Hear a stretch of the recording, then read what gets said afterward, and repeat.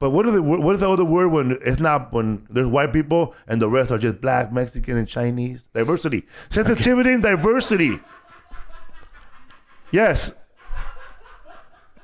Yes, that's correct. That's how I remember shit, bro. Yeah. You gotta paint pictures, big dog. 100%. Cheers.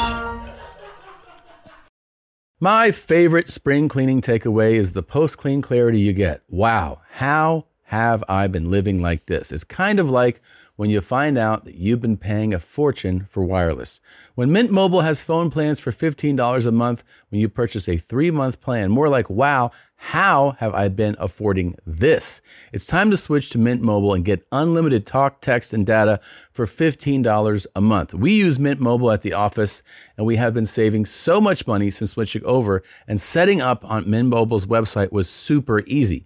To get this new customer offer and your new 3-month unlimited wireless plan for just $15 a month, go to mintmobile.com/bears. That's mintmobile.com/bears. Cut your wireless bill to $15 a month at mintmobile.com/bears. $45 upfront payment required, equivalent to $15 per month. New customers on first 3 months plan only. Speed slower above 40 gigabytes on unlimited plan. Additional taxes, fees, and restrictions apply. See Mint Mobile for details. ¿Qué onda, pelotudos? We're back. 2 bears, 2 osos. And thankfully, the big fat stinky bear is gone. Hibernating somewhere in Serbia. That's right. He's definitely hibernating in Serbia. And I'm so happy to have Felipe Esparza here. Thank you so much for coming. Thanks for having me. What's up, fool? What's up, fool? Es un placer. It's so good to see you, man. It's always fun to see you. You make me laugh like crazy. This has been a wild as fuck past 15 months or whatever. Yes, man. Yeah, like I always wonder about, because sometimes, you know, you get used to, like, we get used to seeing each other kind of, you know, you pull in the parking lot at the store, or haha, improv, whatever. You get on that routine, and then some people, like with this pandemic, you're like, oh, I didn't see this dude for like a year. Like I didn't see you for like a year, maybe longer. Because I remember I saw you, we did the improv, that little room next door. Yes. We did Spanish sets like a month before everything locked down. And then we did a show either with, I think the show they do at the Comedy Store.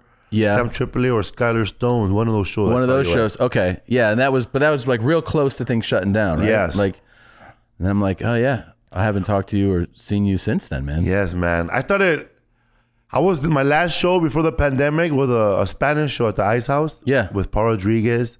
And they're the comedian that does Spanish. I don't know his name, but he wears like a clown scary mask. El Platanito? No. That's scary. It's scarier.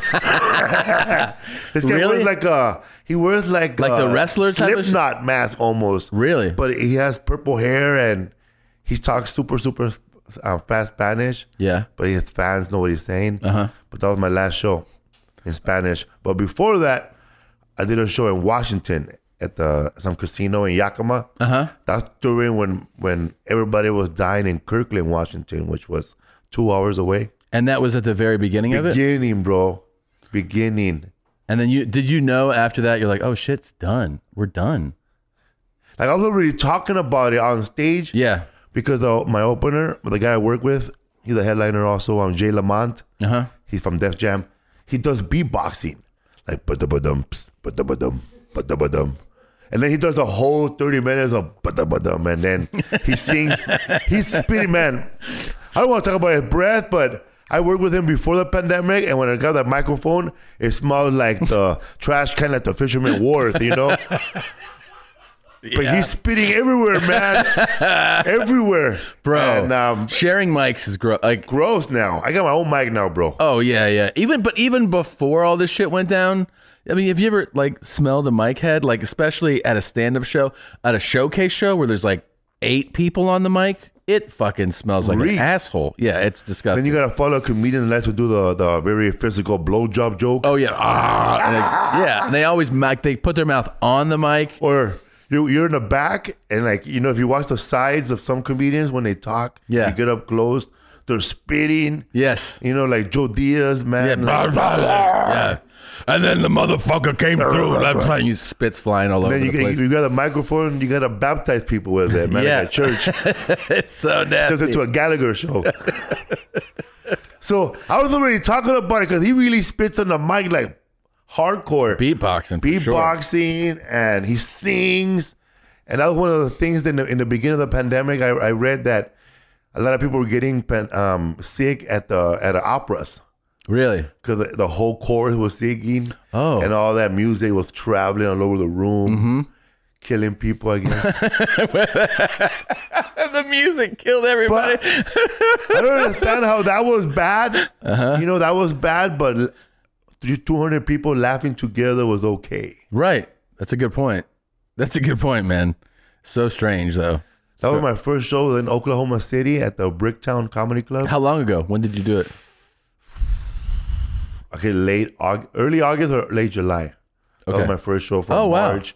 From March to July, August, no work. Yeah, mine was like, I think I did September maybe. One of the. And it was weird, bro. Like they had a guy dressed up almost like a Ghostbuster before the show, and he was spraying the whole place. Really? He was spraying, like he had a machine. He was spraying, and they were wiping down. They were like, you have to wait 30 minutes for them to clean. But next door at some concert hall next door, there was a comedian, a country singer named Toby Keith. No, Toby something now. Cody Dillon. Okay. Or Cody something, and his show was sold out. Like 300 people, and it was at the beginning of the pandemic, man. July, August, and he had a big old fucking line. No mask. Some people no mask. Yeah. No temperatures. He had a tour bus. He had a merch bus. He had like 3 buses during the pandemic. The no mask tour. I don't know. The no mask tour. No, they said there was a problem in Oklahoma City for a while of, or maybe it was in the whole state, of no one wanting to wear masks, and the rates kept, the transmission rates kept going up. So they didn't care there, man. Right next, I don't know if you know the club. There's the medicinal marijuana shop next door to the Bricktown Comedy Club. I didn't remember that. Oklahoma. Yeah. So we're walking with our masks in the city, and there were these 3 dudes, man, like big old white dude with long hair. They recognized us. What's up, fool? And he passed me his bowl. You're like, no. And I said, oh man, you know Rodrigo Torres? My co-host on the podcast. Oh yeah, what's up? Yeah, man. And I just left him there, bro, and I kept walking. When I saw him again, what happened? He goes, oh man, that guy picked me up, gave me a big hug. He wanted me to hit his bowl, called me a pussy because I didn't want to hit it. And he's at the show right now. Big old country fed fucking, oh, that's hilarious, man. Here, wear my hat. Did you get like super bummed out when we were shut down? Like when there was no stand-up? March, April, May? I don't know what we're going to do, man. Yeah. My whole life revolves around stand-up comedy. Yeah. Every single day, like I wake up, I think about, okay, I got 2 days left. I'm going to see these people for 3 more days. Yeah. Don't start a fight. I mean, some people get like depressed over it though. I got kind of bummed out. You get cabin fever, man. Yes. Like you want to go back. And you forget that that's a drug for you too. Like doing the shows is like a dopamine drip, right? And like when it gets cut off, at first you're like, all right, but after a while you're like, oh, I guess I need that. Like I need that. I need that, man. Like when I first got there, comfort and kiss me, you old bitch. Yeah. Yeah. I smelled the hotel blankets, man. I thought I was home again. Yeah. Being on it's familiar, man. People don't. I tell people all the time that what I'm most accustomed to is touring, like traveling. I'm used to being gone 2 weeks of every month for over a decade. So being home all the time feels weird. Especially if you don't know how to manage your time at home and the road. Yeah. And a lot of people can't. A lot of comedians were getting divorced. Yeah. They can't manage it. Yeah, you're right. They can't manage it. They don't know how to be a dad at home. Yep. Or their wives too. They don't know how to see the motherfucker all day. Yeah. I had to see this one motherfucker all the time, man. Like I had to do always there. Yeah, dude. And then she knew that I'm not being, I'm not the same. So she would be like, why don't you just go out She was just like, just leave, go drive or something. And I'd be like, okay. Because after a while, I was like, I mean, I just didn't know what to do at home, man. You know, like you get through the normal stuff for a while, but man, when week after week adds up, I'm fucking losing my mind. That's why I'm so excited to go on tour, just because that feels more normal to go and come back. Yeah, it feels great to go and come back. That's the best part, man. Coming back. Yeah. And then leaving again. Yeah. Because I know when I'm around too much, because when I'm around, like by the second week that I'm home, Christina will usually be like, so when are you going on the road again? Like, soon? I want it to be soon. Like, she'll ask me to leave, you know? And my dogs, I have 2 dogs, 2 pet bulls, and they got used to me being home all day. Yeah. That's one thing about a lot of people, animals. They do get being home. Yes. So my dog knows all my movements now. He knows if I start brushing my teeth, I'm leaving. He starts going, yeah, as you brush. They start brush. They start blocking the door. You know, everybody starts stopping on the way home. My wife is popping my tires. Does she likes having you home? Yeah. Yeah. I like being home, but I like being away a lot. Yeah, man. We're the same with that. Like, I think everybody that tours for a while, you get used to it. You just feel like that's what feels like a regular time, leaving and going. Yeah, man. Even like when people say, "Oh, I don't like doing radio," I like doing radio. You do? Yeah. I bet you've blown so many radio guys' minds though when they're like the first time they meet you, because you're such a unique like personality and style, and they're like, "Who's coming?" "Oh, it's a comedian." Like, okay, and you come in. I bet they're like, "Who the fuck is this guy?" Like, I bet you've blown so many radio guys' minds. I know they're all quiet at first, and sometimes they start like talking about other stuff. And I learned, you know, from one time I was working with another comedian. He was headlining and he was promoting his show on the radio. But Margaret Cho had to promote her show too. Yeah. But she called in while he was on the show. And like they tried to banter with her, you know, but she had to do like so many interviews. She just kept yelling out after every question they asked her, "Margaret Cho, Wilbur Theater." No, "Margaret Cho, Warfield Theater, 8 o'clock, Thursday night, Friday, Saturday." And she just now she kept yelling it out. And I learned from that every time I don't like how the interview is going, Felipe Esparza will be at the Improv Friday, Saturday, Sunday. You just keep saying it. Yeah, over and over. Yeah. I don't care, man. Yeah, who cares? Like I was doing an interview one time with in Houston. This is when I didn't know anything. Joe Diaz didn't go. It was me and him co-headlining, but I'm the only one to radio. Yeah. And the radio guy was like, "Oh, white dude, man, like." Oh, white dude, that kind of white dude. He sleep with a shotgun, you know. Yeah. He had the name for a shotgun. Yeah. But he started talking about. He started like promote his favorite restaurant for free on the show. Yeah. You know, Felipe. You know, sometimes when I really get tired, I go have some margarita at this restaurant. Blah blah blah. Then he starts talking about shotguns. You know. And he goes, you know about shotguns, right? I'm pretty sure your people have shotguns packing out late. And I said, I play along. No, man, we don't have shotguns. You know how big a shotgun is? Instead of a car to shoot somebody, we use pistols, sir. And we hold them sideways. Did he love it? He just got quiet. He got quiet. But we'll be at the Improv, sir. Friday, Saturday. Holy shit, man. They're not used to they're used to seeing the Mexicans they see getting caught, for coming into the border. Yeah. The short ones, The little, not big guys. They're not used to seeing the 6'1" when they've been here since the 70s. Right. They kind of assimilated into American culture. Yeah. While still having a Mexican culture also. Yeah, you're right. No, that's totally new, especially to like an old white dude. Yeah, those are the kind of guys that put everybody into one category. Like, you're black, you're like this. Yeah. You're Asian, you're like this. You're Mexican, you're like this. Unless they're a big fan of some light-skinned somebody. They'll be like, "Oh, but you're not like, what's his name?" Oh, I see. Yeah. I learned this radio trick, especially if it's not going well, from Greg Fitzsimmons, which is if you don't, especially if you don't like what's going on in there, if you're like, I'm not feeling this right away, you just start asking them questions. Oh. So basically you just flip it on them. So you're like, yeah, but what's going on with you guys though? Because when we were at break, you said, and you start asking that, and then a lot of times they'll just start answering it, and then sometimes they'll catch on. They'll be like, "Hey, what the fuck's going on? Why are you asking us questions?" Bro, and you're like, "Because I hate it here." I did that without thinking on the Man Cow show. Oh, really? Yes, I was doing some club. I was doing my own show with a guy named Mikey O in Chicago. He books a bunch of rooms.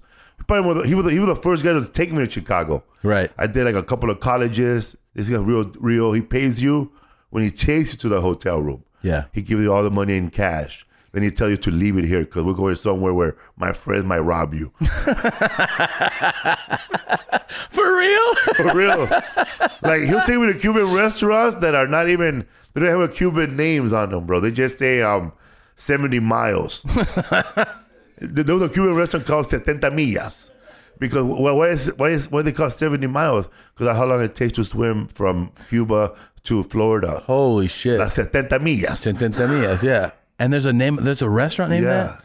And this dude would pay you and be like, leave your money here. Yeah. Because some of my friends might rob you. Yeah, we got like hardcore Puerto Rican, Mexican looking fools over there. So this guy took me to a show, bro. He goes, me and some other comedian. He goes, we're going to do a show in Chicago. So we get to our room. It's in Chicago. But then we start driving like 40 minutes. He goes, I thought we were doing a show in Chicago. No, East Chicago, Indiana. Oh, right. You're like, that's a little different. Like, we're passing Gary, man. And we get there and like all Mexican American and Puerto Ricans. And they're all lawyers. So we're doing a show for scholarships to get more Latinos into law and stuff. Laws. Yeah. Wow. Oh, man, I feel like you've got. I bet you even also blow minds of Latino people though. Like, you know what I mean? You're so unique. Like there's nobody. You're like, oh, that dude's just like you don't remind me of anyone. Yeah, man. Like when I was opening up for Mike Epps. Yeah. I went on tour with Mike. You went on tour with Mike Epps. Mike Epps, Ricky Smiley, DC Curry. Sometimes Michael Blackson will show up for one show, not all of them. Mm-hmm. But it was Mike Epps' show. And man, these guys, these guys, like, I thought I was funny. I thought I killed, but I never had like everyone laughing. Yeah. But man, like Ricky Smiley, I don't know if you ever seen him perform on Def Jam or BET. This guy was doing like 5 minutes in between and getting a standing ovation in between. Oh, Jesus, man. And then he'll go up there with this, man. He'll start playing a rap. Yeah, that's him, man. Yeah. He's a super nice guy. And he'll start performing, bro. And like I was hearing rap songs I never heard of, bro. And like he'll start singing Bone Crusher. Oh, my boy, I'm out here in the club and they think I'm a punk. And the whole audience saying, oh, I will never stop, never stop. And everybody, okay, y'all ready for your next comedian? Yeah. How'd you do on those shows? I did great, man. I do my 15 minutes and leave, you know? Yeah. And, man, Mike Epps has a lot of friends, man. Like yeah, there's a lot of people back at those shows. I'm glad I started off not hanging out with people after the show, bro. Yeah. I can't be having like people calling me 20 minutes before the show trying to get in. No. 5 minutes before the show. Or a family member, Felipe, I know you're about to go up right now. Yeah. But my mom is across Isn't the that street. the worst? The worst. The worst. I hate that. And I've done shows where like now I try to like give other people's like sometimes they'll be like, hey, I want to call about like when a show is getting set up, they'll be like, what's the contact info for us to reach out to you? And I'll give other people's phone numbers out, you know? I'll give out like the other comic on the show or tour man. Like I'll just be like, contact everybody but me. Because I just don't want to get hit up. Sometimes you're like pre-show, you know, you're backstage and they'll be like, your cousin's here? And I'll be like, what do you mean my cousin's here? And they're like, your cousin, somebody at the door saying your cousin. I'm like, I haven't asked them at anybody to come. Just tell them no. And they'll be like, they say they're your cousin. I'm like, they're not. Just tell them to go away. For me, they try to get me like this, but I feel I kind of catched on, you know, I don't do it no more. They try to give you the old gift before the show. Oh, yeah. And then let's hang out before the show. But then it's time for go to the show. You look at that, they got that face like, could we go with you? Yeah. Could we go, por favor? Yeah, no, you can't. I remember this comedian, he did a show for their kid who was dying, I guess. Like a Make-A-Wish Foundation or something like that. the kid was there and the whole family was there. He invited them to dinner. He made the kid super happy. He died eventually. But then the whole family hit him up the next year. Is there any way we could relive that moment? And I know our son died, but... oh, fuck, man. And I'm like, I feel exactly, that's probably his reaction, man. For me, man, I get calls like, Felipe, is there any way we could get free tickets to your show, man? My mother died of coronavirus. My wife has lupus. My brother was killed in a drive-by shooting. Is there any way I could get free tickets? And I'm like, listen, bro, I don't feel comfortable bringing that bad luck to my show. Bro, you are going through some hardcore karma right now, and whatever you done, you probably deserve it, bro. You should be passing. You should walking around giving out hugs, homie. Stop trying to get free shit, bro. Fuck that shit, bro. We can't have you on our show, bro. We can't have a fucking stage light following somebody while you're there, bro. You're the fucking Grim Reaper, man. Get out of here. For real, dog. Yeah. Like, hey, man, I don't know, man. Dude, the like I don't do limpias, homie. Yeah. Sometimes in the comments too, they'll be like, what's up with some free shit? Like, can you send me this? We also do like these ticketed streaming shows that are $10. And I understand that's the hardcore one, right? That's the hardcore one. You need a bucket. Yeah. But people, $10 is good for that type of shit, bro. $10, but I'm saying that's a very accessible price. You know what I mean? Nothing. And I understand that like not like everybody has a different situation, but sometimes I get messages people are like, you know, it'd be cool to check this out if you made this a little bit, you know what I mean, if it wasn't so expensive. I'm like, it's $10, man. It's some guy from Santa Cruz named Memes of Reality. That's who's setting that comment. This guy does more memes of two bears in one cave. Oh, Memes of Reality. Yeah, dude. He's all those meme people are hilarious. Hilarious. Man. I hung out with Memes of Reality, bro. Memes of Reality. What is it? Oh My Jesus, Nacro. Oh My Jesus, another one. Yeah. Yeah, he's super funny. Chase Leopard. There's that comedy content collective. I think they yes. all. Dude, it's a bunch of dudes who live with their mom and hang out in couches, bro. For real, bro. All they wear these guys wear hoodies, bro. Yeah. They wear sweats the whole night. I wear hoodies too, man. But that one fits, bro. They're oversized hoodies, bro. They look like monks. Podcast monks. There's like a uniform. Like, they know more information about podcasts. Dude, yes. Like you like that was like 500 episodes ago. You just want to talk about it now? Yeah, they don't forget. Tom, I want to know about what really went down in 280. And you're like, what? No, I've had people, they bring up shit to you where you're like, what? And they're like, you said that. And then they go, well, I said that in like 2015, man. And they remember the exact storyline, what your parents said, it's amazing. You forget, I think they do too, that they know everything about you and you know nothing about them. Nothing. Yeah. And they know everything about you, everything you've put out for a decade. It's crazy. Buying someone jewelry is usually a great experience all around. They get a beautiful gift, and you get the unforgettable moment of seeing the look on their face when they open it. The only tricky part, figuring out how to get the perfect piece at the best price. This is what I recommend for any jewelry purchase. Source it from BlueNile.com. Blue Nile offers thousands of independently graded diamonds and fine jewelry at prices significantly below traditional retail. They also offer a peace of mind with every purchase with some of the highest quality standards in the industry. They're available 24/7 by phone or chat to answer technical questions and give recommendations for every budget. The thing about buying jewelry is you really don't know what you're getting into. You don't know what you're looking at often. And the great thing about working with Blue Nile is you have somebody who's a true expert that can help guide you along the way so you don't feel lost, so you know what these diamond grades are. You know you're getting real value. You can feel great about your purchase because Blue Nile also offers a diamond price match guarantee. And just in case you don't, they offer 30-day returns. Shop Blue Nile today and experience the ease and convenience of the original online jeweler. Go to BlueNile.com today. That's BlueNile.com. Is your beer fridge feeling a little empty? DoorDash is your door to beer without the run. Whatever drink you're in the mood for, they've got you. Order your alcohol with DoorDash today and drink in the savings. Use code BEARS24 to get 25% off, up to $15 value on a $35 minimum subtotal on your next alcohol order for eligible users only. I mean, there's like sometimes you just don't want to leave. That's me. Once we're at a spot and we're hanging out, I just don't want to leave. And now you don't have to. The alcohol selection on DoorDash is top shelf. Beer, wine, mixers, mocktails, and more can be delivered straight to your door. Save up to 25%, up to $15 value when you spend $35 or more with code BEARS24. So whether you're grabbing drinks for an event or staying in for the night, DoorDash is here to help you have a great evening any evening. Terms apply. Must be 21 or older to order alcohol. Drink responsibly. Delivery and promotions available only in select markets.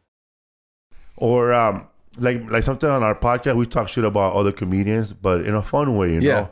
And we know them, but these people don't know how long we known them, you know. Right, like forever. Some of these guys. Then they go there and they go run over there and rat us out, bro. Like big viejas, bro. Like ladies, bro. Men are the biggest gossipers. Forget about women. Yeah, you're right. I never have no woman listen to my podcast and go talk shit about me, another podcast about me. It's always men. Men are the pettiest. Bro. Men are also the most jealous. Men are like the amount of guys who have told me they're like, damn dog, you're ugly or whatever. You're like, what? Like, why are you telling me this, man? Why do you care? They're like, you're ugly as fuck, bro. I know. Or you gotta watch out when you do go live on your Instagram. Yeah. Man, Felipe, man, how old are you, motherfucker?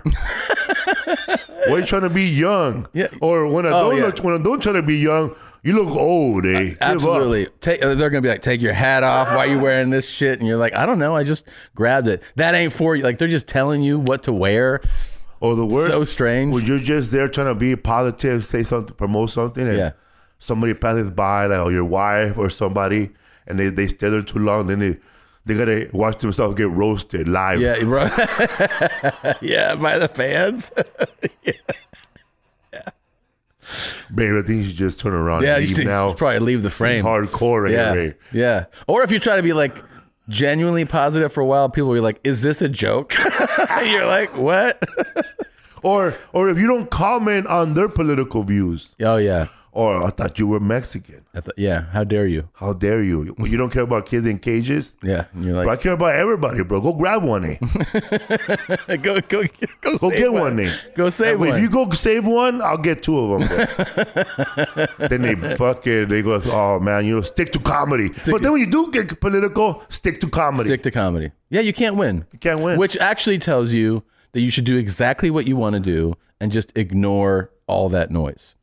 You know what I mean? If you want to talk about something political, you should fucking talk about it. And who gives a fuck if somebody's telling you to stick to comedy? And if you want to stick to comedy, you should do that too. You should do whatever you want to do. Fuck those people. Or the worst is when one of your co-worker comedians, somebody you know, or somebody you don't even know personally, but you're just a comedian. You follow him, they follow you. Yeah. They go. That person is in deep shit right now, whatever he's doing. Oh, we know a few of those. I know, bro. They go through their friends list and start emailing. I got an email. Oh man, you still follow him?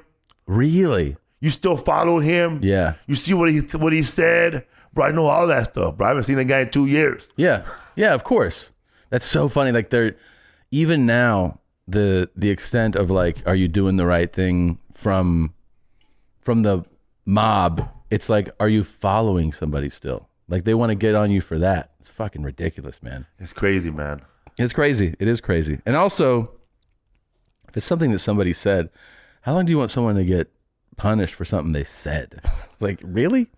Like, we should have a big bench, bro, for us. Yeah. A big, what do you call it when your mom stands to that bench and you cry there for the corner? Yeah, detention or whatever. Or the corner. Put your nose on the bench, eh? Yeah. Just fucking sit down for a while. That reminds me, man, of that Twilight Zone episode where they have everybody in one neighborhood and they're thinking there's UFOs there. So they turn off all the power except for one house. Mm-hmm. Now he's the bad guy. Yeah. So they all go to his house. So then his lights goes off too, but another house goes off. Oh, it was him all along. And then, so these idiots are just going after each other. And then at the end, there's two Martians just fucking with the lights. I think that those people are honestly like, they just have nothing. And this makes them feel like they're contributing. Like the person that goes like, are you following that guy? Has nothing going on. in their Nothing. life. I imagine. Because like what they felt good about is that they emailed Felipe Esparza about who he follows on social media. Like as if that's a contribution of any kind. You're not doing a fucking thing. You're not doing anything. Like, what are you doing? What you want me to do? Yeah, I mean, and then if you respond, you're right. I'm gonna unfollow now. Thank you for doing the right thing. Like, what are you doing with your life? Like, that's what you're contributing. Who Felipe follows? Like, I don't know, man. It's depressing at You're this just point. here to get clout. Yeah, clout chasing for sure, man. I don't even know what that is. I don't know it either. I just heard someone say it. I remember one time I had comment on one of Joe Rogan's posts. It was neither negative or positive. Yeah, But it was just enough to get both people. yeah, like a middle of the road comment. Yeah. yeah. And then it got like pretty good. But then like but it goes through like hours where I'll start first like, oh yeah, that's pretty good. Yeah. Yeah. Then the second hour was like, nah. Then the third one, go back to Mexico. Go back. How often do you get that? Is that a Not as comment? much as I should be anymore. I get like I guess you just live in California stuff. Dude, and then is there a whole thing because in every community kind of has this kind of I don't know, the spectrum of like, are there Mexican people who are like you're not Mexican, dude, like you're not Mexican enough for them? Yeah, I used to be one of those guys. So somebody told me that. Really? Yeah. So you would say that to other people? Yeah. Like you're not Mexican, dude. Yeah, growing up, like I would see like people like the Mexicans that were in our neighborhood that were Jehovah's Witness. Mm-hmm. They never went outside, but in my school they were crazy as hell. Mm-hmm. And then like my friend, and then they'll be like doing positive stuff. Come on, bro, you're not Mexican, bro. You put ketchup on your taco. Yeah. You know what I mean? Oh, you would say shit like that to them? Yeah, or they can't eat something because they're sick. Oh, fuck you, man. You're not Mexican. Your doctor's not Mexican, man. He told you can't eat tortillas no more because you're fat. What do you tell you, eat bread? But you think get it like from the younger Latinos, Yeah.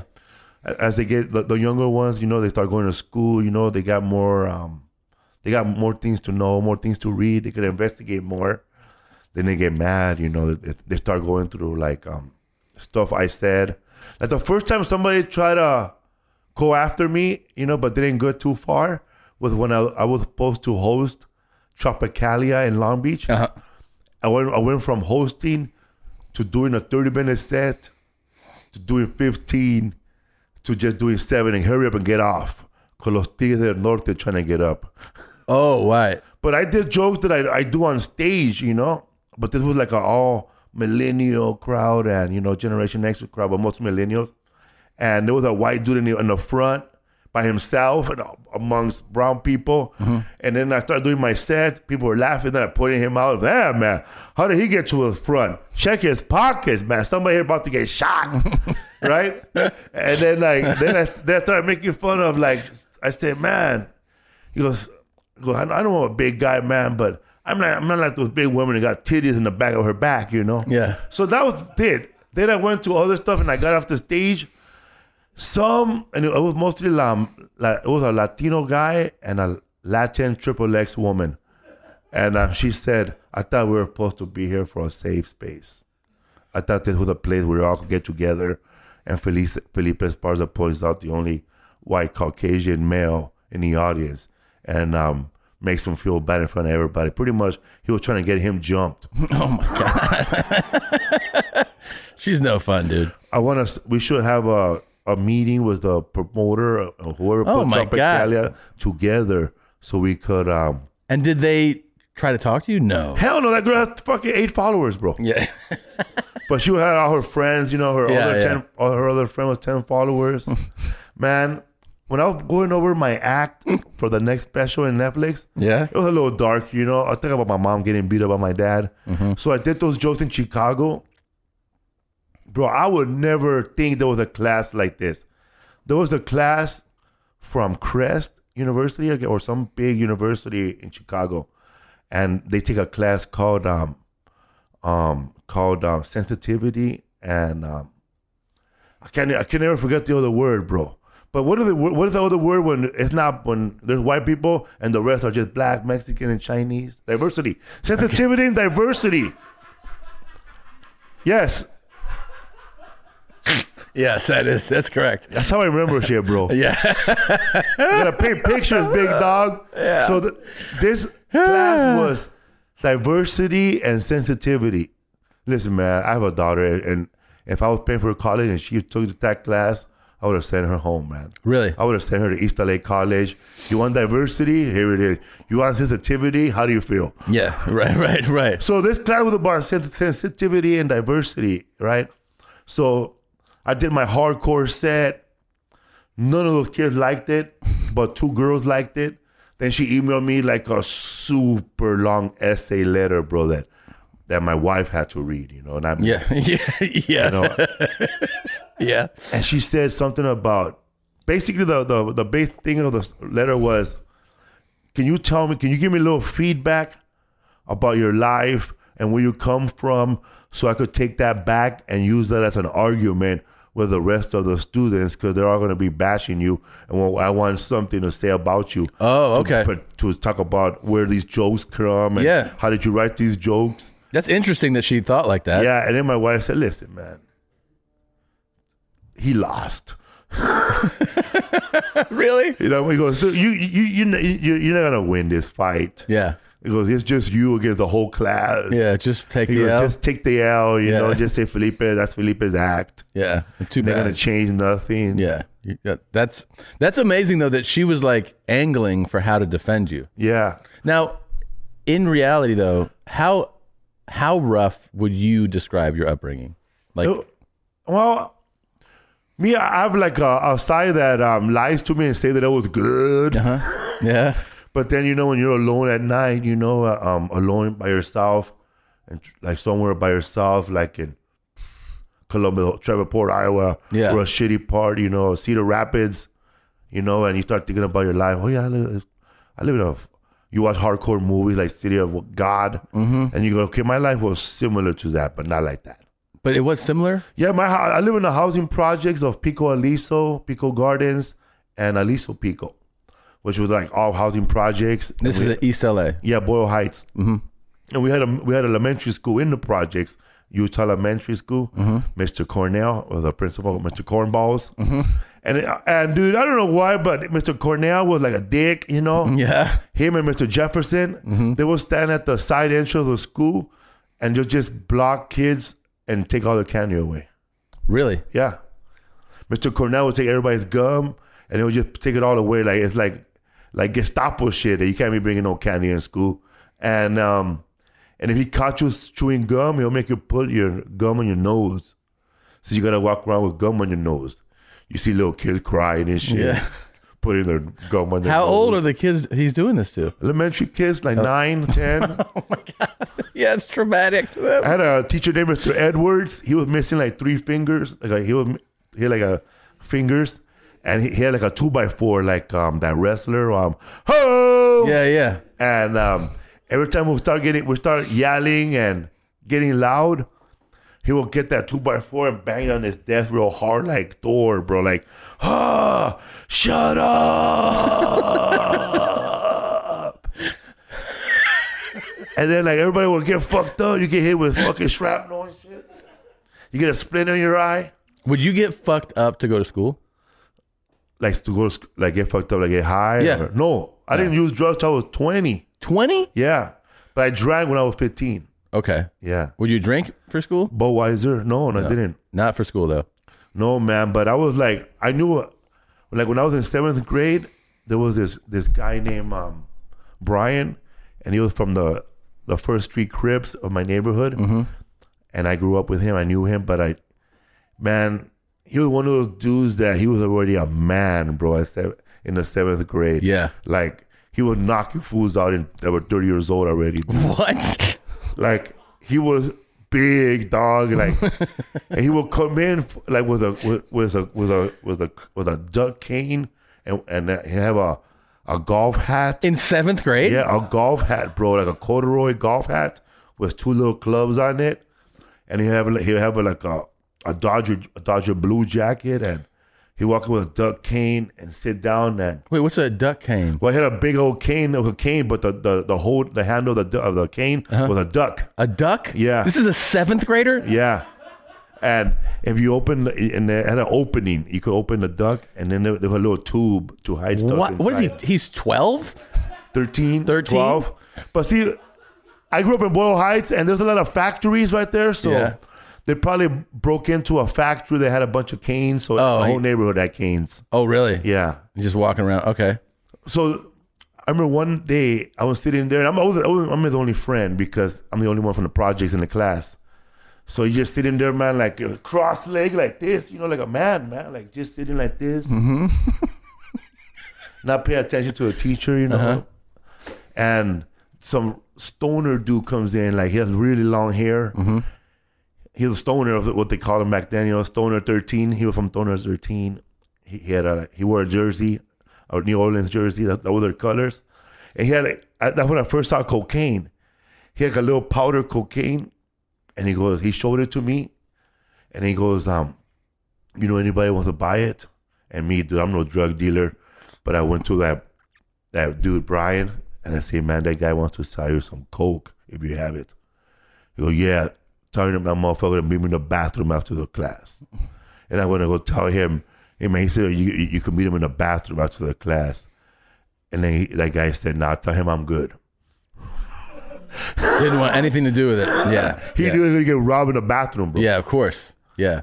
So I remember, bro, me and this guy named Ronald Coco, they call him. Uh-huh. Him and I were roasting each other, bro. Like they call it bagging back then. Uh-huh.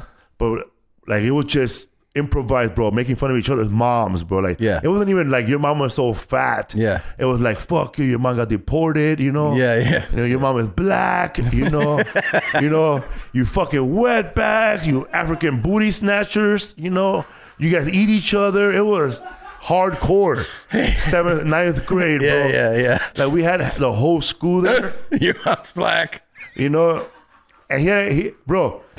I fucked him up, but he fucked me up more, right? Yeah. Because he knew more about me than I knew about him. Right. That'll help. And, but the next day, dog, and that's how I knew I was going to be a comedian, bro.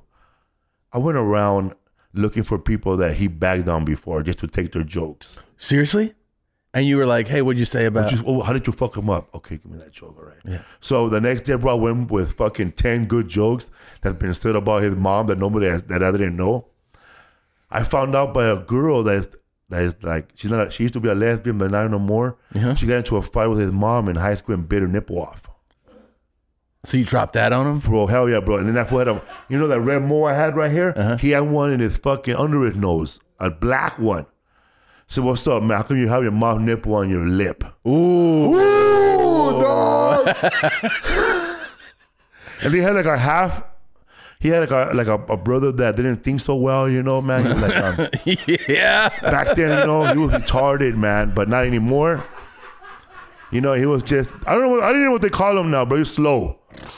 He didn't think so well is another way to say it. He was slow, bro. Like, he would go in that bus with a Ram helmet, Yeah. With a Rams helmet. And I started making fun of him, bro. Yeah. And then I said, bro, what's up with that? I heard you got that fucking nipple right there on your nose when your mom was making chocolate cookies and one fell on your nose and you went, woo. And then, so he got mad, bro. He got more mad. And they broke us off. He was losing. And the next day, I started to make fun of more people, but I took it too far. Brian was standing there laughing like this. So later on in the classroom, bro, I was killing, bro. You saw Brian laughing. He was laughing like this, but I was saying cuz over and over. He was laughing like this, cuz. You saw that. He was even swinging that fucking duck around and shit. He was even crip walking laughing. Bro, the fool making fun of, he goes, I'm going to go tell that motherfucker right now you said that. So, dude, I thought he told him. Mm-hmm. Bro, the next day I didn't go to school, bro. I ditched. Just to not run into... You didn't want to meet that duck. I've never cut class. I've never went to a ditching party. The next day after school, when I ditched class, and I found out that he didn't go to school either, man, I went to his neighborhood where he hangs out at with all the Crips, where all the Cadillacs were. just to apologize. I went to go look for, I found a Native American guy named Alan, and he told me, where does he live at? He's over there riding my bike. He goes, riding your bike? You loaned him your bike? Yeah, 2 days ago. He's the kind of dude, bro, that'll ride, like if you loan him your bike, he'll be like kind of asshole that'll ride your bike, and then like he'll ride in front of your dad and do a kick warm and then keep going, and your dad gotta look at you. That's your bike? That's your bike? Oh yeah. Yeah, I loaned it to him. A 7th grader. So he was like Suge Knight of Friday of the neighborhood. Right. But in the 7th grade. And did you apologize to him? I found out that he didn't know shit, so it was cool. Oh, okay. Yeah, man, I bit a bullet on that one, man. This is the scariest 12-year-old I've ever heard of. I was scared, bro. I was scared. You don't want to meet that duck. He swing that duck at you. No, man. Yeah, man. He had another brother, and I never saw him again, but I know that on Facebook he's married to a white woman, so he's doing good. He's calmed down, you know. Yeah. White women will do that to you. They'll calm you down. Hello, I'm Johnny Knoxville. And I'm Elna Baker, and we have a new podcast. It's called Pretty Sure I Can Fly. Yep, we've teamed up with my friends and barmates from Smartless to create a podcast where we talk to folks who have more balls in a bowling alley. People who accomplish something extraordinary despite people telling them that it couldn't or shouldn't be done. You'll hear stories about the Air Force doctor who buckled into a 600-mile-per-hour rocket sled and became the fastest man on the planet. And a man who wrestles alligators and sharks for fun. Do not do this. You'll hear about a foul-mouthed moonshiner. Got a 2-inch dick and a 6-inch tongue and knows how to use both of them. And an even more foul-mouthed female stunt pilot. We got bull riders, balloonists, bobsledders, and big wave surfers. People who lay their balls on an anvil and hand the other fella the hammer. Okay. I bet you've actually done that, Johnny. Maybe for sweeps. Follow Pretty Sure I Can Fly on the Wondery app. Or wherever you get your podcasts. You can listen to Pretty Sure I Can Fly early and ad-free right now on Wondery Plus. Shopping for Mother's Day is usually a challenge because I always wait until the last minute, but Macy's Gift Finder makes it an incredible, fast, and easy way to find the right gift just in time for Mother's Day. You can shop by price, like if you want to find a gift that's $25 and under, or you can bump your budget, filter up to $100 if she really deserves a good gift. You can also filter by category like fragrance, handbags, and more. Macy's also offers gift lists, like for moms who have everything. Gifts that are already wrapped and ready to be gifted. Some of the top gifts are Beats headphones, the Studio Pro models, digital photo frames, Polaroid cameras, or the Samsung Smart TV, The Frame. Let me tell you something. This makes shopping so much easier. I get panicked when I shop. I talked about it with Tom. I only shop for myself, so shopping for other people is really difficult, especially for my mom and Leanne, both mothers. But this is making it a no-brainer. So go to Macy's.com/giftfinder to find the perfect gift for this Mother's Day. That's Macy's.com/giftfinder. Yeah, man, I grew up in that type of environment, man. Like, but when you're in it, you don't see it from the outside. You man. think it's normal. Like you're a part of it. Like, we live really far from supermarkets.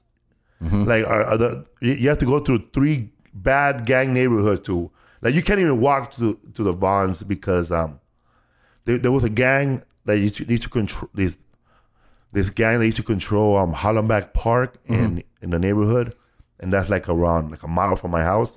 And anybody that will walk through there that was not from there will get chased out. Oh, shit. So they were controlling the park. And then, like, there were a bunch of, like, border brothers, bro. Wait, then how did you, like, you must have entertained the idea of joining a gang, right? There's no way you'd live in a neighborhood like this, and when you see gangs, don't you think the gangs are the coolest shit when you're a kid? Man, I was hanging around with these guys since I was, like, 16. Yeah. But not really, like, being involved or being there when it's hardcore. Because they were, like most kids, we were into hip-hop. Yeah. And breakdancing and pop locking. Yeah. And going to Sears and shoplifting, white gloves, you know. Mm-hmm. So all my friends were good breakdancers. Windmills, all that shit. Pop locking, robot, moonwalking. I could never do none of that, man. So I would provide merch, I guess, if you want to see merch. Because my brother and I would just steal white gloves from, magician shops or anywhere. We'll sell it to those guys. You sell them to them? I stole some magician gloves. My brother would cut up cardboard and sell it to them. Really? But did you want to be a gang member? No, I didn't want to, but one day I was hanging out with the same guys and they were going around the neighborhood looking for fallouts of the gang to take them to court, you know? Yeah. Like, why you hanging out no more? Basically, they were looking for people who haven't hung out no more to either jump them out or give them a little beating, you know? Mm-hmm. So I was walking around with them and I got all into it, you know, that I started beating people up too. Yeah. But not even in the gang. So then one day, the smallest little piece of shit guy from the gang goes, "So what's up, Batman? You want to get jumped to the hood?" And I like, I didn't know what to do right there, man. I was like 19. Like, how dare this 13-year-old tell me this? Yeah. He's a kid. A kid. So I looked to the side, and there was this guy next to me, this fat dude. I think they call him Grimace, I guess. And I just punched him in the mouth, bro, without even thinking. And I just started punching 2 more guys till finally everybody just jumped me. And then you're in the gang? Yeah. Oh, okay. So you were in the gang. Yeah. Oh, okay. At 19, bro. I was already a veteran. You're like, I don't know. So you joined which gang? I was a gang in Boyle Heights. Were you Crips or? No, we're Mexicans. Oh, okay. So but when I was jumped in, it was Mexican. But when the gang was first started, when they were like in their 10 years old, 12, 13, 14, they were like half black, half Mexican. Okay. So they were grandfathered by Crips. Okay. So people would like disrespect them and call them the Mexican Crips. Okay. But they're not. They when I lived in the Rampart division for a few years. Oh. Yeah.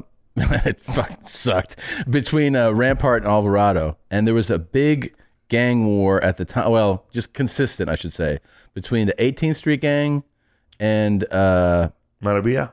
I forget MS-13. Yes, that's their hood. Yeah. Yeah. So and they would, they would always like one day I was like, man, that sounded like a fucking grenade went off, and a guy in front of our building had shot a dude in the head with a 45, and then he just put the gun down the ground and sat there and waited for the cops to come.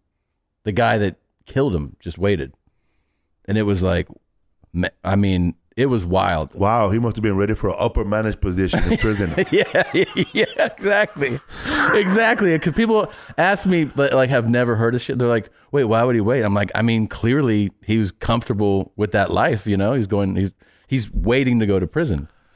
Man, I was in a bus, the RTD bus, and I was going to East LA College on the way to do something, probably a show. And I was coming from right here on Atwater. And I'm just chilling in the back. And then there are these 2 taggers, and one of them rides on the fucking on the bus, and the other one gets up and takes out his .380 pistol and aims it at him. But, he's not a professional, he wasn't raised right. He was not raised in a farm. Right. How to shoot a gun properly. He thinks he's going to shoot a gun like in the movies. Sure. He clocked it back and a bullet came out. And then when he clicked, he didn't shoot. It didn't click. This is on a bus? On a bus. So that dude ran out of the bus, then that guy ran out chasing him. Fuck, man. So I got out of the bus too. And I walked to my mom's job because she works at the elementary school, Second Street Elementary School, and I went to go tell her, you got to take all these kids in the auditorium right now, because there's a guy running around with a gun, running around with a gun looking for another guy, and he might run inside the school. Holy shit, man! Yeah, and that was, I mean, did that feel routine? That felt. I was scared, bro, because I was like out of that lifestyle, hey, I live in Atwater now, man. Yeah, and but. Like when I live in a neighborhood, like in that neighborhood, like in the housing projects where I was growing up in the early 90s, late 80s, man, they were shooting every single night, man. Like, did those scare you, or they just became? Nah, I was scaring you a little, but now but people who grew up in that neighborhood, they know how to say, oh, that's a 45. Yeah. Or that's an AK. It's fucking wild. Or that's a deuce. Mm-hmm. Just by the sound. The sound. Yeah. Like I live in a neighborhood where marijuana was sold a lot in the early 80s when marijuana was hot. It was called Thailand. So they sold Thai bud, like big, like we're talking long stems of Thai stick, of good weed. And they were selling it there, bro. There was like traffic. Like there was a bunch of cars all day long just to buy that weed. And then that dried out. So then a crack came in. And that's when people started getting shot and killed. When you say you didn't try any drugs till you're 20, does that include weed? Like weed, crack, everything. So weed, man. you started weed at 20? Yeah. You'd never tried it before? No. And was that the first thing you tried? Yes. I tried weed at my friend's Christmas party. And were you in love? Yeah. Yeah. Where can we get more? Yeah. Yeah. And then how long until you try crack? I tried crack when I was 21 years old. Do you remember, like, most people hear the word and they're like, were you excited to try it or were you hesitant? I was bummed out. I was depressed. I was sad because my brother was just shot. My brother was just shot and two of my friends were murdered, and another guy was shot. And my brother was like in a hospital, So you were really sad. I was sad. And I was hanging out with somebody that smokes a lot of crack. And then normally like I was that dude, bro. Like I would like hang out with people that smoke a lot of crack but don't want to go look for it. Right. So whenever they need it, just tap me on the shoulder and go, and I just give me the money. So one day he goes, I got you, bro. I just put it on a table and I started smoking with him and stood up for like 4 days straight. 4 days straight? Fuck, that's quite a binge. Yeah. And I don't know if the only thing I've heard described is that it's it's super intense. Like it's You never great. done it? No, I never did it. But that the high wears off pretty quickly. Oh man. It's like ejaculating, bro. Really? And you're horny again right away. Wow. So you just can't get enough of it. No, man. It's like the first one is like the best, like you're up there like, yeah, man. And then after that, just chasing the dragon, man. The whole time. Scraping a pipe. Yeah. Doing hardcore shit. 4 days was your first? No, the longest I've been up was 5 days. Fuck. Yeah, man. Like I didn't even know, man. Like I was at a comedy show in Montebello, California. Shout out to Wild Coyotes. This is during your 5-day binge? Yeah, I was at Wild Coyotes. I started on Wednesday night. I met a guy there that I haven't seen in years, bro. Yeah. Like I ran up to him, bro. I'm not the type of person that'll remember somebody by bad stuff that happened to him. So I say the wrong thing all the time sometimes. I gotta stop myself. Bro, I know you, bro. You're the guy that went to that fucking motel room with those chicks and the other comedians and the girl stole your watch and she was wearing it the next day at the club. And she was bragging about it. And they're like, thanks, man. Yeah, she came the next day, bro. She was holding the watch. Fuck that fool. Trying to thought it was all bad and shit. And she was dancing with it at the club. Showing people. And he got embarrassed. Of course. In front of everybody. Yeah. So he wanted a party and I wanted a party. And he has drugs. So we went to his place and we just started partying, man. Like, but I never partied like this, like dangerous partying because I could have died. Yeah. Because we were doing Xanax too. Oh, yeah. He goes, I told him, what is that for, bro? Nah, bro, that's just slow down your heart, eh? Slow down your heart, eh? It's good for you, I didn't dog. know. He thought I was gonna put the whole thing inside. He goes, no, hey, you gotta do a little piece. A little piece. What's that gonna do? Slow it down a little bit, dog. So 3 days later, dog. 3 days later, my girlfriend at the time picks me up. I didn't even notice, bro. My whole chest, I have saliva coming down my mouth. Everything is numb. I didn't even know this drug, but that was the last time, man. That was the last time? Yeah, I was up for 5 days.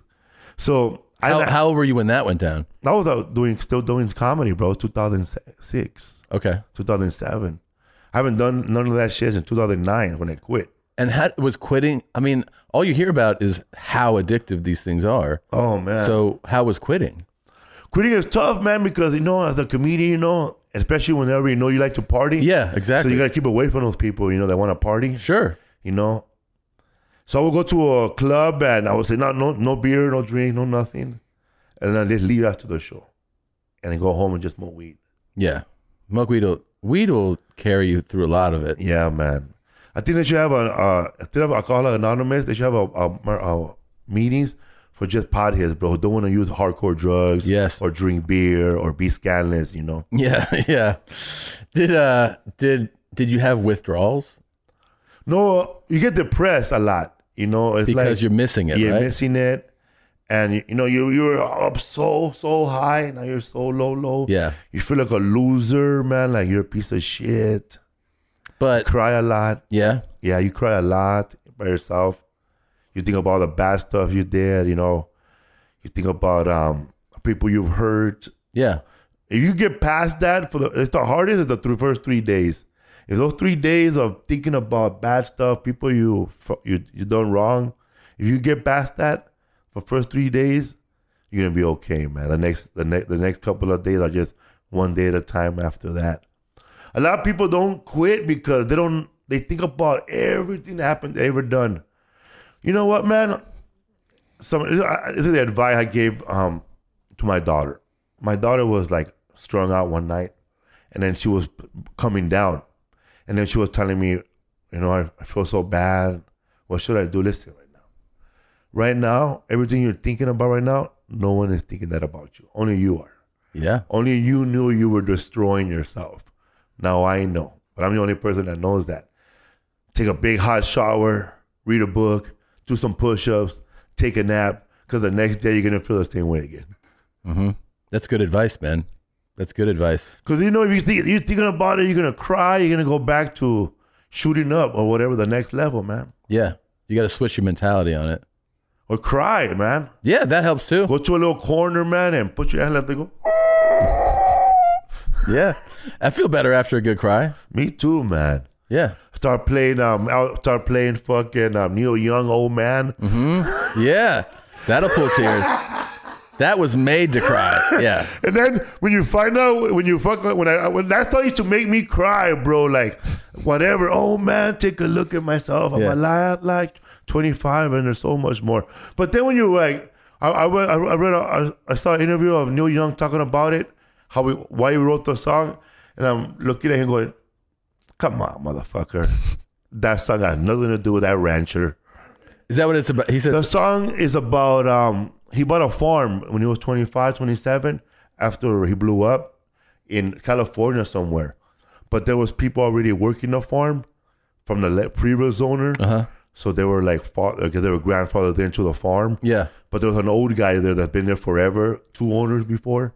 So the story is about the old guy that's been living at that farm and taking care of the farm. It's a beautiful song. Yeah. Yeah. And it is an emotional song. Yeah. Yeah. You start thinking about it and shit. Am I a shitty dad or Yeah.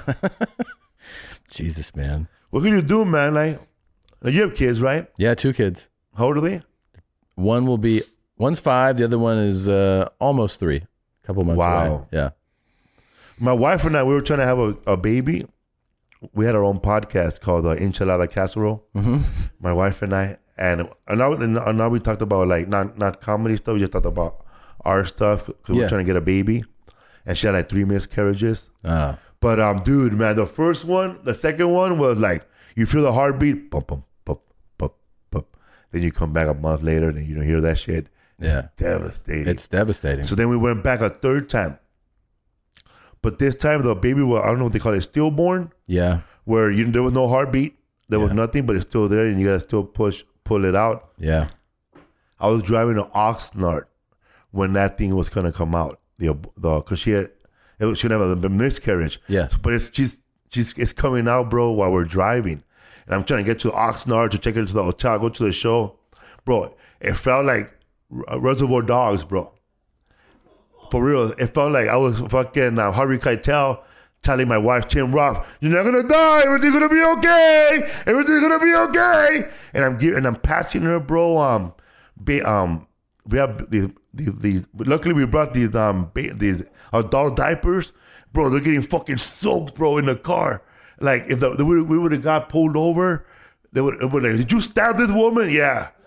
And it was exactly like that, dog. And this was between her legs and her stomach, bro. She was losing the baby in the car on the way to the show. Holy shit, man. So, man, I had to go drop her off. And where, at the hotel? At the hotel, and with my 2 rabbits and my stepson And I went to go do the show. Wait, your stepson was there too? Yeah, he was in the back, like, trying to be cool, with headphones. With his headphones on? Yeah. And there's rabbits in the car? Yeah, they're in the back, chilling too. This is a wild scene, man. Yeah, man. You're going to be all right. But I'm like this, but driving, bro, fucking the blood smell, bro. Smelling like Fisherman Wharf and shit. You poor woman. Oh, my God. Man. She survived that shit. And then she just like, was she okay in the hotel? Yeah, she was okay, man. But what happens is that you feel contractions, but there's no baby. Right. So it must be painful, dog. Oh, I'm sure. That's so sad, man. I'm sorry. Yeah, man. But, she got a hysterectomy. Everything's cool, man. And my daughter had a son, and we watch him now. So that's cool. It was a blessing. How old's your He's 2. He's 2? He was born in Sweden. Really? Yeah, my daughter was living in Sweden with her man. Mm-hmm. She lived over there for 2 years. In Sweden? Yeah. Wow. So my son speaks, my grandson speaks Swedish, English. So he's kind of confused right now in school. Sure. Yeah. That's normal. Yeah. So I get to see my daughter every day now. So she lives in the valley, and that's dope, man. We didn't grow up together, so. You did not? Nah. But now you get to see her all the time. I get to see her all the time, man. And you have a grandson. Yeah. That's amazing. And I might end up getting custody of him. Really? Yeah, cause I don't want to bring down the show. My daughter has terminal breast cancer. Bro, all this hit me in the pandemic, bro. Like during the pandemic, I found out that my mom, she has like Alzheimer's, or she's losing her mind. Yeah. But it's funny when like everyone, I have brothers. I don't know if you have brothers. I have 2 sisters. But they get so over dramatic, but when shit goes bad, you need to come over here right now. Yeah. I get there, my mom knows who I am. Felipe, how you been? ¿Cómo estás, mijo? Chuyito. Yeah. She calls me Chuyito. So my real name is Felipe de Jesus. Mm-hmm. But nobody in my house calls me Felipe. So I had to deal with that. And then my mom, she got vaccinated. But my daughter was a hardcore one because we're on Zoom. And, she tells me that she has cancer and it's already spread to her bones, and there's not much we could do, but just slow it down right now. Yeah. And so they give her like already years. So like we have good times, but there's times, when we have to get serious. And that's the hard part, because of course. Like last week she told me, my doctor told me that I gotta sign my son over to you guys. And I'm worried about how about his father, like he has a father too, is he gonna release him to me? Because I don't want to have this cross country custody battle when you're gone, or I want to be say like I don't want drama, brother, because if the internet finds out Felipe stole a baby, yeah, that's gonna not without my child, you know. Yeah. So there's like stuff that I'm dealing with, but my daughter has a super personality. Mm-hmm. She's like a gangster. She's like me, Mm-hmm. She's just the same personality, but a woman. Yeah. And we get along fine. I'm so sorry to hear that, man. Oh man, thanks, Tom. But we're good, man, and we're happy. Good. My daughter is super happy, and the dad's not gonna fight you on that? My son, my stepson, my grandson talks to his dad on Zoom. I'm not gonna take away that from him, man. Of course. I'm not gonna make sure I'm gonna make sure keep his dad involved, as long as he can, or till one day, he says I can. I'm gonna start another family, whatever. I'm gonna be there, I'm gonna make sure his dad sees him because I didn't see my daughter growing up. Yeah. Yeah. So. Man, that's heavy. It is, man. Really heavy. Crazy shit, huh? Yeah, very, very crazy shit. And we still gotta say jokes though. I know. Call from mom. Answer it. Call silence. Instacart knows nothing gets between you and the game. That's why they make ordering from your couch easy. Stock up today and get all your groceries for the week delivered in as fast as 30 minutes without missing a minute of the game. You have 47 new voicemails. Download the app to get free delivery on your first 3 orders while supplies last. Minimum $10 per order. Additional terms apply. I was actually thinking about you because I was thinking about the fact that with your life, like how crazy it is. Like if you told 18-year-old or 15-year-old Felipe what your life is now, I bet that kid wouldn't believe it. right? He'll say, stupid. Yeah. You're a fat ass? Yeah. Yeah, right? What was I doing at 15? Virgin, jerking off to green porn. Green? You know, the shrivel porn? Oh, yeah. The scramble shit? Bro. Spice Channel? Bro, Playboy After Dark used to come out on Tuesday nights. Yeah. Right after the Cheers reruns at midnight. And no one had cable, you know, housing projects. But there was one channel that looked scrambled. Uh-huh. And with the right extension cord and the right antenna, you could see half an ass here. Yeah. And, bro, I used to want to watch it, but I couldn't because I don't have a TV. Bro, I used to walk around asking my friend, bro, can I buy an extension cord? Who, what do you want to buy an extension cord? Come on, I'm going to bring in a 19-inch color TV all the way to on top of my bed. And I got to plug it into the bathroom. And that's where you... So I'm like watching a porno like this, dude. While my brother in the bunk bed and shit, hearing this. It's weird, man. Like when you sleep with somebody, you know, I don't know if you ever slept with somebody and then they start jerking off, man. They break your ribs. Yeah, yeah. We used to get in, my friend Dan and I, when I was living in Minneapolis as a kid, I would go over to his house. We'd have sleepovers and we'd get in sleeping bags next to each other. We watched bullshit, like just movies and stuff. But then late night, we would put on the Spice Channel, which was the porn channel. And it would come in scrambled and you would just wait for a few frames. Because sometimes you'd see the titty or something and you just start, but you'd be next to each other, but not, you know, you'd try to keep it. You could just feel the sleeping bag moving. Yeah. And then every once in a while, his dad would order a movie on Spice and then it would be playing for us. And then it would just be a cum bath. Like we would just jerk off all night. In yeah. We're like 10 years old though. Wow, that's early, bro. Yeah. I jerk off till like a junior high, 13. Dude, I jerked off for the first time when I was like 6. Really? Yeah. I didn't know, bro. It's definitely not good. How did you know that you could do that? Somebody told you? On accident. Oh. And I also didn't know what I was doing. Like, even when I would like hump the mattress and eventually have an orgasm, but not know that that's an orgasm. And also at that age, there's nothing comes out. So I was just like, I remember telling my cousin, like, do you do that thing where you like rub your dick against things and you have this really great feeling? And he was like, what? And I was like trying to explain because I didn't have the knowledge to know what I'm doing. I know, man. I just was doing it.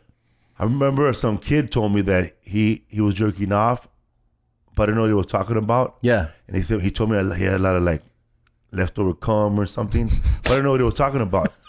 So one day, man, I looked at my penis and I saw all this white stuff on it, and I didn't know what it was. Yeah. So I told my mom, look, I got all this queso fresco right here on my penis. I got all this Zeta cheese right here.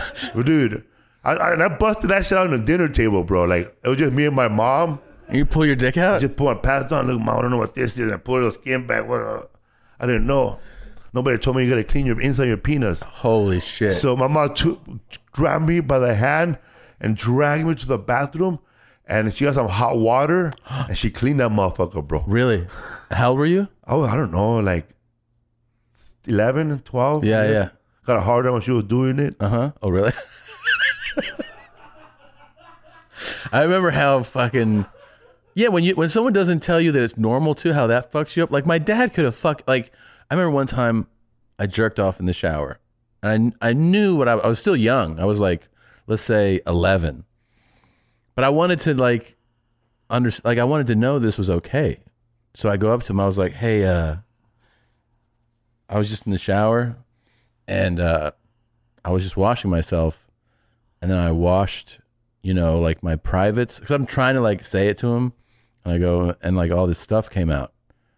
And then I just look at him. And he was like, next time don't wash so long. And he just turned around. And I was like, whoa. And then one time I straight up was like, do you masturbate? And he was like, no. And I go, did you ever? And he goes, once when I was 16. And I was like, oh, okay. So then I just go to my room thinking, well, I guess you're not supposed to masturbate because he did it once when he was 16. I'm doing it fucking 3 times, 5 times a day, No help, none.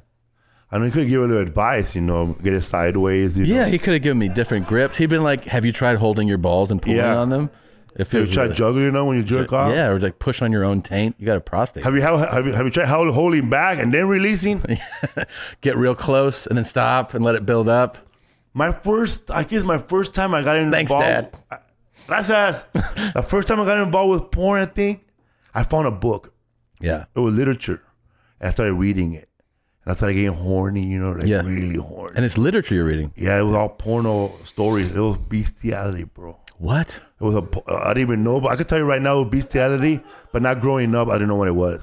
Yeah. It was like, this. It starts off, this woman, she's like, I was in a barn, and there was a horse there, right? Uh-huh. And then she started like, I don't know how these guys, like, how do you go from, you know, learning about Shakespeare and then writing some hardcore bestiality stories? Yeah, yeah. And this woman was having sex with a horse, and she was having a good time. It was really well written, bro. Like Nobel Peace Prize shit. And I was a child, bro. Like I was like, my mom busted. She found the book, bro. Yeah, she found it. I blamed it on my cousin that was staying with us. He didn't even fucking speak English. But my mom should have been proud, bro, that I was reading at that level, bro. Reading a book with no pictures, finally. Yeah, exactly. Finally. Bro, I don't even know. Did you got worked up by it? Fuck yeah, bro. Fuck yeah. Yeah, you're like this. Because I was reading it slow, and then I was like, I'll rewind and read again. Yeah. Rewind it. It's a book. Go back to the page. Yeah, yeah. But it was woman having a horse, having a dog, and I don't know what else, donkey. Jesus. Yeah, it was like different like hustler stories, I guess. And then this is kind of weird, like, did it make you want to like explore bestiality? No. It just was. Made me explore those type of women. Into that shit, bro. Like nasty, trashy ass broads. Like that are fucking donkeys. I remember, because where I grew up, there's a lot of factories, you know, like warehouses. So we would go dig into trash bins, bro. And we were for summer school, like for summer class. No, I guess summer vacation.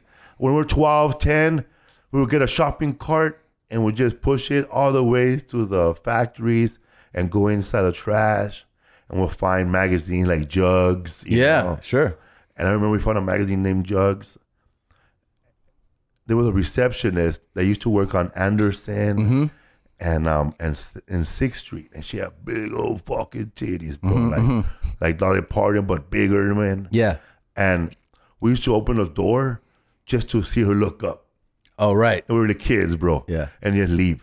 She had those big old tits. But I told my friend, open that door, bro. There's a lady there, a white lady there with big ass titties.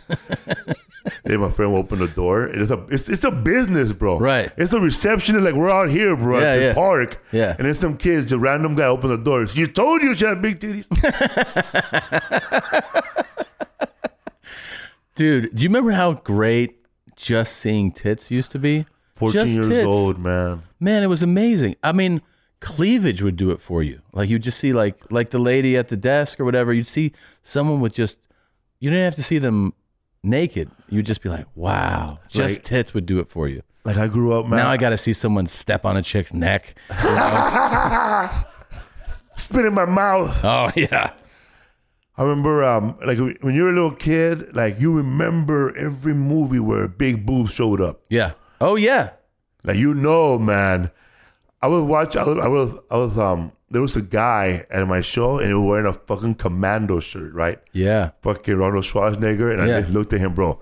Best scene ever, bro? When he's fighting that black dude, and he crashes through the building, and like a girl with big tits shows up. Ah! Yeah. You use those little moments. And then you'd be like, that's worth the ticket. Man. Just the titty shot. And she has skinny legs too. What was the famous one where the girl in the red bikinis getting out of the pool? Remember that? That's Phoebe Cates. Yes. Fast Time at Richmond High. Yeah. And he gets caught jerking off, Judge Reinhold. Yeah. Don't you knock? Yeah. Just that though. Just that. You're like, that's the movie. Yeah, man. A movie like that, Hard Bodies. Or remember, do you remember Basic Instinct? Yes. Oh man. The leg move. Oh God, the leg move. And also she had like 5 sex scenes in that movie. I didn't realize until lately. She did some interview where she said that the casting person or one of the producers, somebody on that film was like, you were our 13th choice. Like 12 other actresses passed on this role. Like somebody was really mean to her, she was saying, on that set. But man, she was amazing in that movie. You were amazing, man. Yeah. And her body was unbelievable. Unbelievable. In that other movie too, Arnold Schwarzenegger too. Just that one scene, you remember her. Oh yeah. You remember those gray eyes. She was badass, man. She looks actually pretty remarkable now. Even I was even turned on when she was crying for her son in Alpha Dog. When she was crying for him? When her son was missing, she got nominated for that for the Academy Award. She just played a beat up woman that's sad. You know, you were turned on though, bro. You go in there, Captain Save a Hoe, bro. Yeah. That's a real feeling. I want to save this person. Yeah, that can drive you for sure, man. For sure. I've always been that guy, man. Like come in at the end, when the chips are down for a woman. You like that, like rescue. Yeah, man. I'm not that penis in the cupboard, bro. Right. Did you wait? Is that how you met your lady now? Every woman I've ever dated, bro. You have a mother and dad? Yes. Okay. Does Christina have a mother and dad? Well, her mother passed away. But she grew up with mother and dad her whole life? Not her whole. No, they divorced when she was very young. See, my wife too. Yeah. Her dad split when she was 14. That fool got his check after work and never came back. Wow. Yeah, so I look back and every woman I ever dated before her grew up with no dad. And the women that I dated that had a dad and a parent, we never worked it out. Really? Yeah, I guess they were raised different because I came in with a son in a relationship already. Yeah. And once a woman that I dated, I found out that she had a mother and a father together still, they always never stuck around that long. Really? It's weird, huh? No, but it makes sense. But why is that? Like we don't pick them out, right? It just happens, but it right? happens on a deeper level. Why? I think it's that people are drawn towards people. Usually, for the most, this isn't a blanket statement, but generalization. You're drawn towards people who have similar experiences, similar traumas, similar almost psychological makeups. Sometimes it's just that you mesh together. If you're like, I didn't have this kind of parent, I didn't also. This feels familiar because what we're all drawn to is familiarity. Yeah. Something, it's why some dude from the projects, the same projects, you could just meet him today and all of a sudden you guys like have this vibe. Everyone's like, why do they get along so well? Because we're familiar to each other. Yeah. He grew up in the trailer parks. Yeah. It's like the same things that you're used to, he's used to, and then you just click. And I think with the opposite sex, with attraction, it works a lot the same way. You just kind of go like, oh yeah, like, yeah, I was raised Catholic. Yeah, me too. People, even if you're not like religious, you're like culturally, we are familiar to each other. Things like that. I think that's why. I mean, I think it makes sense even that you go people with like certain upbringing, it just didn't mesh. It probably for her the same thing where she's like, on some level, this doesn't feel familiar. It doesn't feel right, Because I kind of feel the same thing where I catch myself really clicking with somebody like Bert and I, for instance, who do this podcast normally. We have a similar upbringing. Like we don't even normally discuss it, but we have a very similar, like, even though I have the foreign mom stuff, like same kind of dad, same type of upbringing, Catholic school, all that stuff where you go, it's like you can speak a shorthand with the person. Yeah. You don't have to explain every thought or something. It's just like, it feels normal. I don't know. That's what I think. Yeah, man. Yeah. Felipe, I'm sorry. I'm so sad about your daughter. You told me that. I really just, I'm sorry, man. Oh, thank you, man. I don't mean to like bum you out, but I haven't stopped thinking about it. So it's okay. It was though super fun outside of that to hang out with you today. It's been a long time. Sorry I brought it up. No, don't be sorry you brought it up. Guys, stop it. That's the weirdest stuff. Yeah, I know. I'm a big fan, and like, one of the things that I realized over the course of this pandemic is how much I just love hanging out with comics. Me too. I took it for granted. You go to the store, you go to the Improv, you go to the Ha, whatever, Ice House, you just see guys, and like we have, for instance, what I'm just talking about, that familiarity, that shorthand, as a comedian, I feel like I have it with comedians. I can just like, what's up? You know, you catch up on the road. Yes. How's the show? How's all the stuff? And it feels good to see comics again. You know, like give me the goosebumps because you're so right. You know, I get the chills. My nipples are hard because a lot of people, like the fans ask, so how come you never hang around with this guy? How come you never ski with this guy? And I, this is the answer. I always tell them, listen, bro, you might not see me with Tom. You know, might not see me with Bird, or you know, might see me with Joey, or you know, or whoever, you know, Lunel, you know, or Cheryl Underwood, these comedians. But let me tell you something. We might not do the same shows, but if we're at the same flight, you're gonna see us all together. Yep. You're gonna see us all together, sitting in the same table. Maybe not talking, but we're together in the whole group. Yep. I met Kevin Nealon on the plane, and we're just walking, and I just started talking to him because I did his show, but I thought that was just it. We're just gonna talk goodbye. Yeah. But he started walking with me. So okay, well, you want to walk with me? We walk with me. Then we started walking, and we saw Bill Burr and D.L. Hughley. Oh, at the airport? Yeah. Yeah. Brad Williams. Yeah. But this before we saw them, we saw only the Dice Man. Yeah. And my friend Rodrigo Torres, my co-host, this motherfucker went to the phone and paged the Dice Man by his real name. Really? Just to fuck with him? Yeah. Andrews, whatever his name is, Schlesinger, Andrew Schlotzky, you know? Yeah. And then, bro, and he's walking around like he's a security guard at a rave, bro. Really? He's wearing combat boots, black shants, a black cutoff t-shirt, his hat, and then like he's looking at Eleanor, and I'm not standing next to him. Eleanor, I don't know what's going on. They want me to talk over there. I think they want to take away my miles.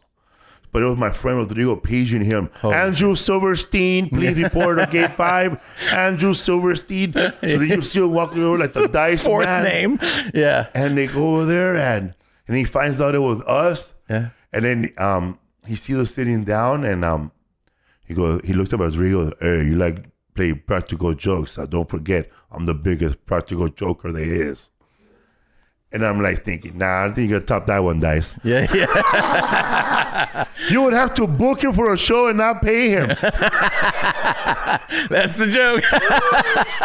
You would have to replace him for wheels. Oh shit. The airport like comedy community, that thing, it's the best. Those Sunday, I remember the Sundays. Yeah. You're connecting in Detroit, and all of a sudden you're like, hey, and you start just seeing people like, hey, there's fucking Bruce, and there's Joey, and like you start running into people. And by the way, Nealon is the best. That dude's so awesome. He's such a great guy. But yeah, that Tom Papa was there too, man. Because I remember calling him Sinatra on the way in with a hat. Yeah. He's another great one, man. Another great guy. Yeah, this was a lot of fun, man. This was a lot of fun. I appreciate you coming in. Thanks for having me, man. And don't forget to follow Felipe. Huh? When does it air? It's, I don't know, a few weeks. Okay, We're cool. banking a few. But where do people follow you? Follow me at felipesworld.com. Future dates, I'm going to be at the Tempe Improv in July. And I'm Ontario Improv, New Year's Eve. Perfect. Yeah. That's going to be perfect. It's going to be a blowout. Thanks, brother. Thanks for having me, bro. Bert and Tom and Bert. One goes topless while the other wears a shirt. Tom tells stories and Bert's the machine. There's not a chance in hell that they'll keep it clean. Here's what we call 2 Bears, 1 Cave. No scripts, a bit of booze, amateur partology. Dirty jokes, raunchy humor, no apologies. Here's what we call 2 Bears, 1 Cave.